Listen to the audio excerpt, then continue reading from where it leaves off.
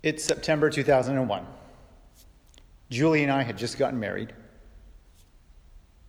Julie was in her first week of her graduate studies while I was still working as an engineer. Like many newlyweds, our plans were to be married for a few years before starting a family, allowing Julia to finish her studies and build a career. On this particular day, I'm busy in the basement on the computer, and I hear Julia shout from the bathroom upstairs, "Ah!" And so I run upstairs. I find her in the bathroom and ask, "What's wrong?" "It's a blue line." "What does that mean?" "I'm pregnant."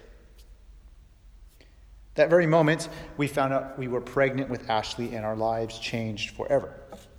It's unexpected, but the moment changed our timeline and the trajectory of our marriage. As a married couple, there was life before the blue line, all 30 days of it, and life after the blue line. The arrival of Jesus is kind of like that in the storyline of human history. We've been walking through the God Story, Our Story sermon series, and we've followed the storyline of God's people through the Old Testament and how Christ has been revealed through their story. Here's a quick review for you. We started hearing how the living God is the creator of all things, yet the goodness of created order was marred by sin. And since then, humanity cannot shake this propensity to fall away from trusting God. Even when God rescues them from slavery, he gives them a playbook to live in right relationship with him and with others. He leads them to the promised land and even gives them kings to lead them. Israel, God's people, will not and cannot trust him and his ways because they find constantly that they are trusting themselves or other things that they see around them. As we heard last time, their turning from God showed up in tremendous injustices in their society. Today, we hear how after centuries of silence, God shows up. Jesus is finally revealed in the storyline. Jesus' arrival indicates that nothing will be the same again. There's a clear before and a clear after.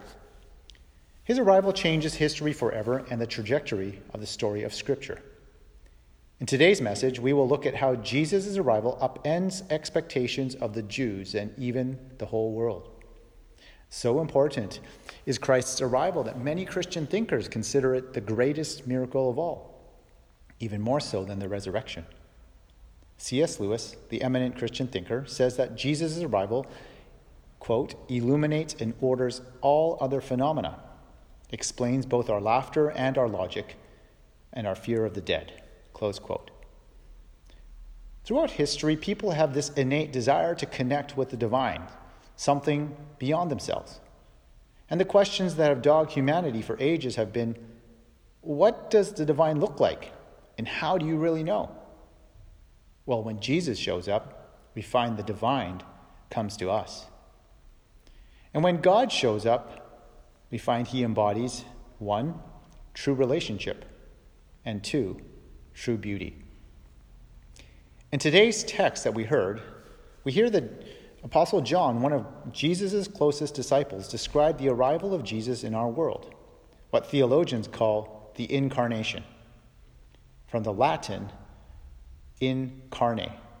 Not chili con carne, but Deus in carne. God in the flesh. Or, as other Christians have aptly described, God with skin on. Catholic theologian Ronald Rolheiser says in his book, The Holy Longing, he reflects on the incarnation. Open quote, God is everywhere, people say. A God who is everywhere is just as easily nowhere, close quote. Rolheiser here talks about the need for a God who has skin that is physically real and touchable. Recall the setting of how God arrives in the flesh. Israel needs rescuing. No longer under Egyptian, Babylonian, or Assyrian captivity, but now it was far worse. It was now the Roman Empire. Jesus is the Greek name for Joshua. He shows up on the scene. His name means God saves. and he bears the same name as the military leader who led Israel into the promised land the first time round, many generations ago. Was this going to be a repeat performance? But he rescues and leads in a different way. Not with military might or political heft, with millions of dollars in the campaign coffers and an army of staffers to watch the media, to watch the polls and crunch big data. In fact, he seems to eschew all that attention. He isn't born into a high-flying echelon of society with wealth and power inherited from his parents. He's born into a simple carpenter's family. Mom and dad didn't have any health care, so he was born in the garage of an Airbnb host. During his time on earth, religious leaders are frustrated that he comes to deliver people. Not from Roman oppressors, though, but from their ailments and sickness. And when he teaches, people are drawn in by his stories. Religious leaders get angry when he talks more about love controlling our lives than following the ancient law and religious rules. He talks about how we are to love our enemies instead of driving them out as the Israelites did to their neighbors in the promised land. Even more, Jesus forgives sin. And every good Jew knew that only God could do that. God with skin on looks and acts far differently than the people of Israel expected him to.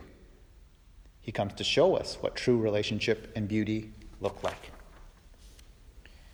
Last year, the ABC program Good Morning America aired a story of Gracie and Audrey, two young girls who were adopted from China at birth by two separate American families.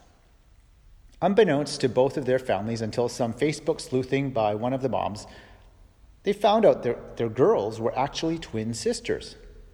So see this emotional reunion as they meet each other for the very first time. You can search it on YouTube.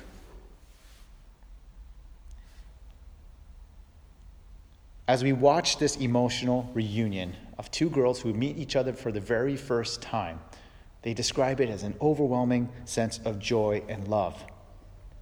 And a year later, Gracie reflects about her new relationship with her twin sister, Audrey. She says, "I'm not sure how to explain it. Getting to have her is like having another part of me." Jesus comes as God in the flesh to restore the most fundamental relationship in the universe. Where all humanity would otherwise be excluded because of our sin and brokenness, Jesus comes to reunite us in a relationship with the living God. Gracie's profound statement about their reunion might describe how Jesus' arrival is like getting to have another part of our humanity. His arrival is getting to have another part of us filled. Augustine, the 4th century church father, commented on the arrival of Christ. God became human so that humans could become again, in reality, human. So Jesus' arrival marks the possibility of how we can become complete again in what John describes as becoming children of God. But not everyone would be open to this relationship. In John 1, 10, and 11, as we heard earlier, John says this, "He was in the world, and though the world was made through him, the world did not recognize him. He came to that which was his own, but his own did not receive him." John tells us that Jesus came to his own in verse 11, referring to those who should have recognized him, law-abiding Jews, but they turn out to reject him. We see glimpses of how Jesus lives out his own relationship with God the Father during his time here on earth. Though some Israelites reject him, he forms a new family, not by marrying into some rich and powerful family. In fact, he never marries. Some of his new family members become his cabinet members, but not because they're the most qualified. He gathers 12 men around himself, some of whom would be sworn enemies otherwise. Amongst this new family, there was a fisherman, a tax collector on the payroll of their Roman oppressors, a militant revolutionary who hated Rome and their tax collectors, and a bunch of other no-names. Jesus forms a new community of inclusion. Men and women are valued and heard. rich and poor sit next to one another. Those ostracized because of their disabilities, destined for exclusion, are healed and welcomed back into relationship. When God shows up, we find that people are welcomed into relationship. And so are we. In verse 12, we hear John say, "Yet to all who received him, to all who believed in his name, he gave the right to become children of God." John opens verse 12 with, "To all who receive him." The act of receiving him is not making sure you come from the right bloodlines, for who can ensure that for themselves anyways? Receiving him is not working up your emotions. It's not determining in your will that you're going to make it work. It's not rousing yourself up in spiritual fervor. It's simply to receive Jesus as he is. And we're told to receive and to believe. And to believe in his name is to believe in his person, in his reality, that he is who he says he is, and he does what he says he does. To believe is to entrust oneself over to that person. We entrust ourselves to relationships in many other parts of our lives. When you sign up for a credit card, you are trusting that the card company is going to pay the retailer, and the card company is trusting you to pay them back. And because of that trust, you don't have the stress of wondering if your groceries are going to get paid for. When you sign a lease, you are trusting the landlord is going to keep your home functioning and not charge you indiscriminately, at least hopefully. You don't have the stress of wondering how much you have to pay for a roof over your head for the length of the lease. Your trust in these relationships enables you to not have to think and doubt them at every interaction. So simply receiving and believing in Jesus is all that is required to experience this new relationship with the living God. This relationship that sets us free from doubt about whether we are accepted or not. When God shows up in the person of Jesus, Israel doesn't get a political or military leader. They didn't even get a respected teacher with PhDs and peer-reviewed publications. What they got was a roaming traveler who healed and welcomed people and taught in a way that caused people who would listen to be restored. So to follow Jesus is to imitate that relationship. At last week's WCF retreat, one word stood out to me that defines who we are. Family. We are a family joined by a common experience of receiving and believing in Jesus as God in the flesh. Because we have been made children of God through faith in Christ, we have become a specific incarnation of God's family here in this time and in this place. And in this particular part of God's family, take a look around. We'll see different ages, different skin colors, people who work different jobs, and people who live in different neighborhoods. And amongst us are people with different values and reflect different Christian traditions. Yet we have become a family embodying the care and generosity of Christ. And that's the beautiful thing about WCF. We don't get hung up on where you are at on this journey of belief in Christ, but anyone who is on this journey is welcome. Jesus' arrival marks how all humanity can be restored in true relationship with the living God. But his arrival and activity also model to us how we are to live out restored relationships with others. And it starts here, amongst us. In the service, we often reach across the aisles and greet one another, but it can go further than that. We reach across the aisles and hear each other's stories, maybe not in the service here, but maybe after the service, in homes or in small groups. We reach out also beyond this particular community into our neighbors, our work neighbors, our home neighbors, and we listen to their stories. But that's just the start. It's listening to the stories to the degree that we can enter into their stories. And so when we enter in and there is brokenness, we enter in to bring care and love and restoration. Where there is grief and sorrow, we enter in to bring comfort and help. All as Jesus did for us in his arrival. Jesus comes as God in the flesh to show us true life-giving relationship, but he also comes to show us true beauty.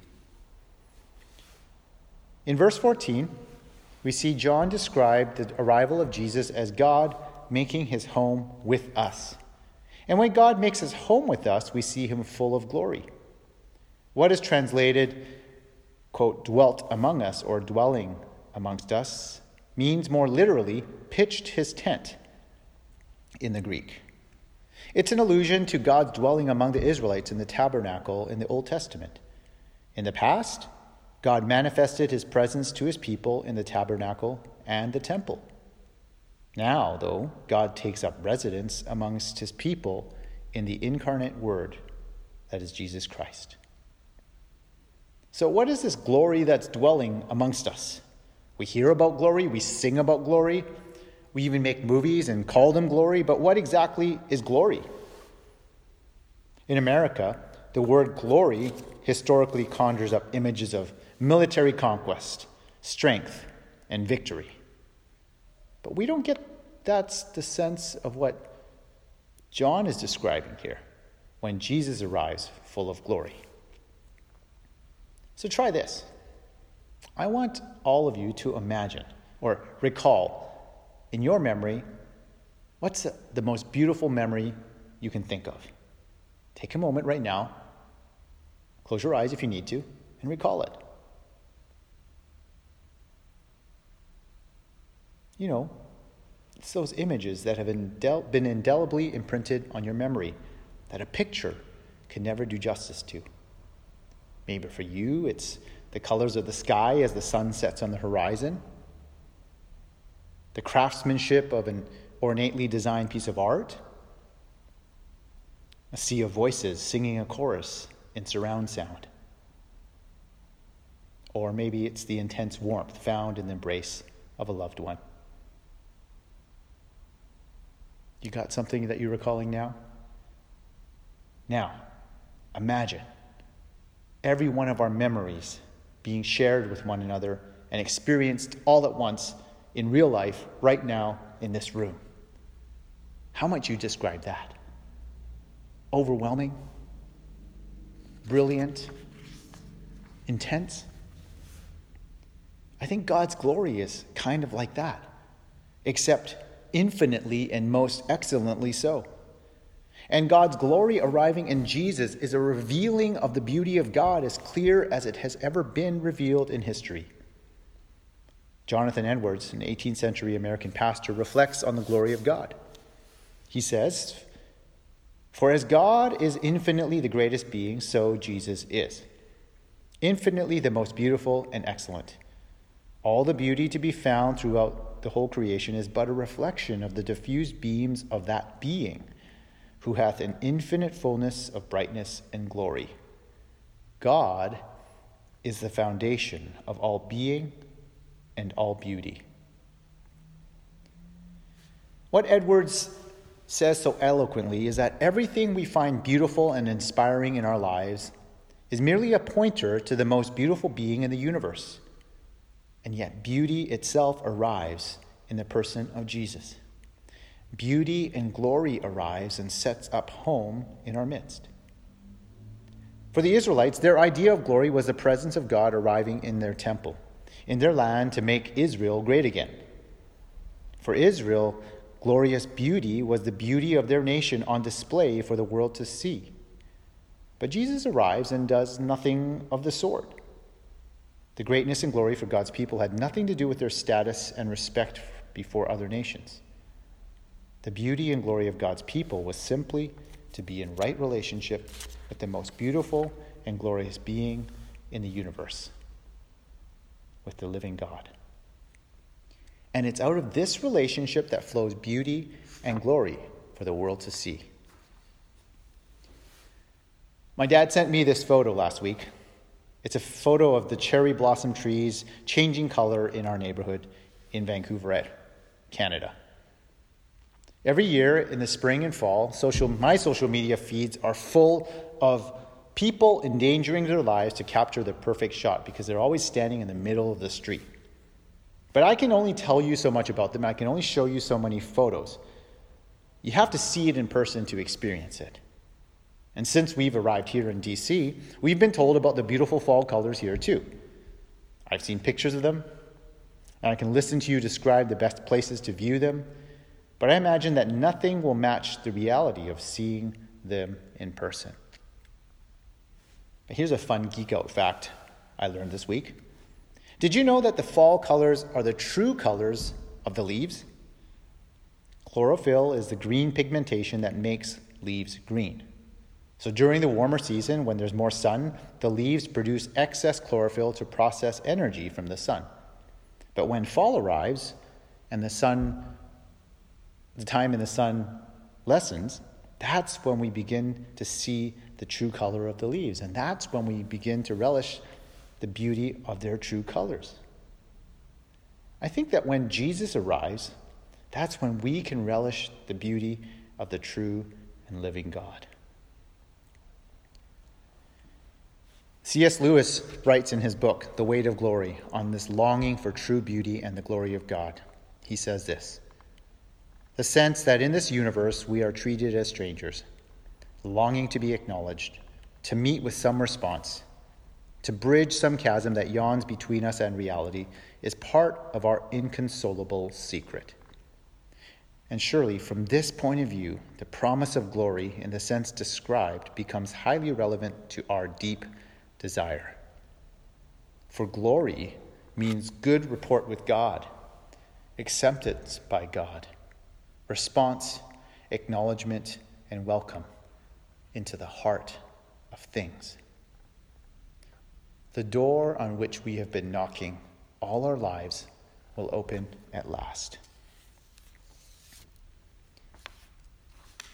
You know, our longing for beauty, our delight in what beauty we experience here on earth is but a hint of the true beauty we are designed to enjoy in the living God.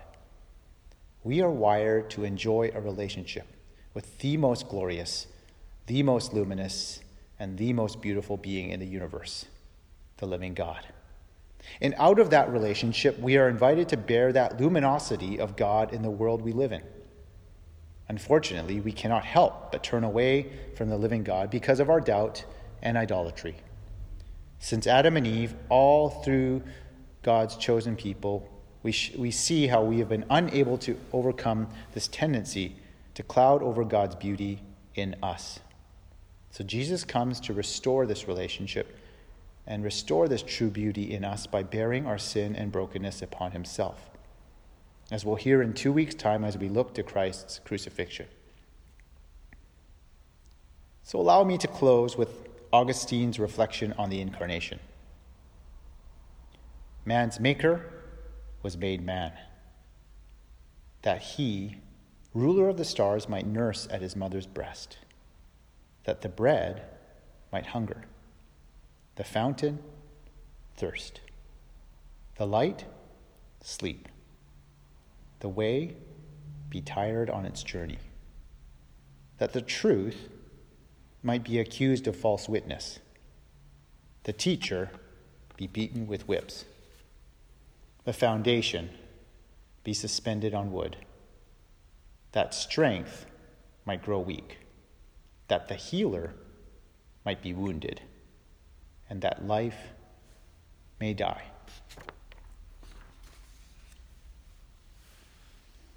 Are you longing for relationship? The relationship that matters most has come to us in Christ. Are you longing for beauty? The one who defines beauty, because he is beauty personified, has come in Christ.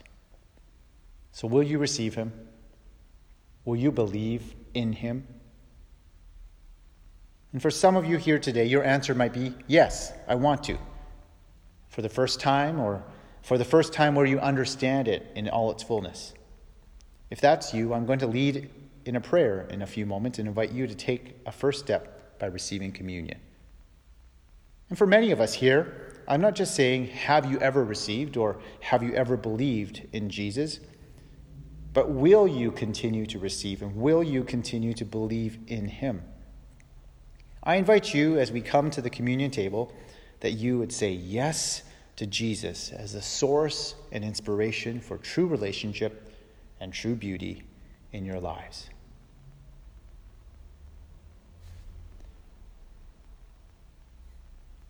Amen.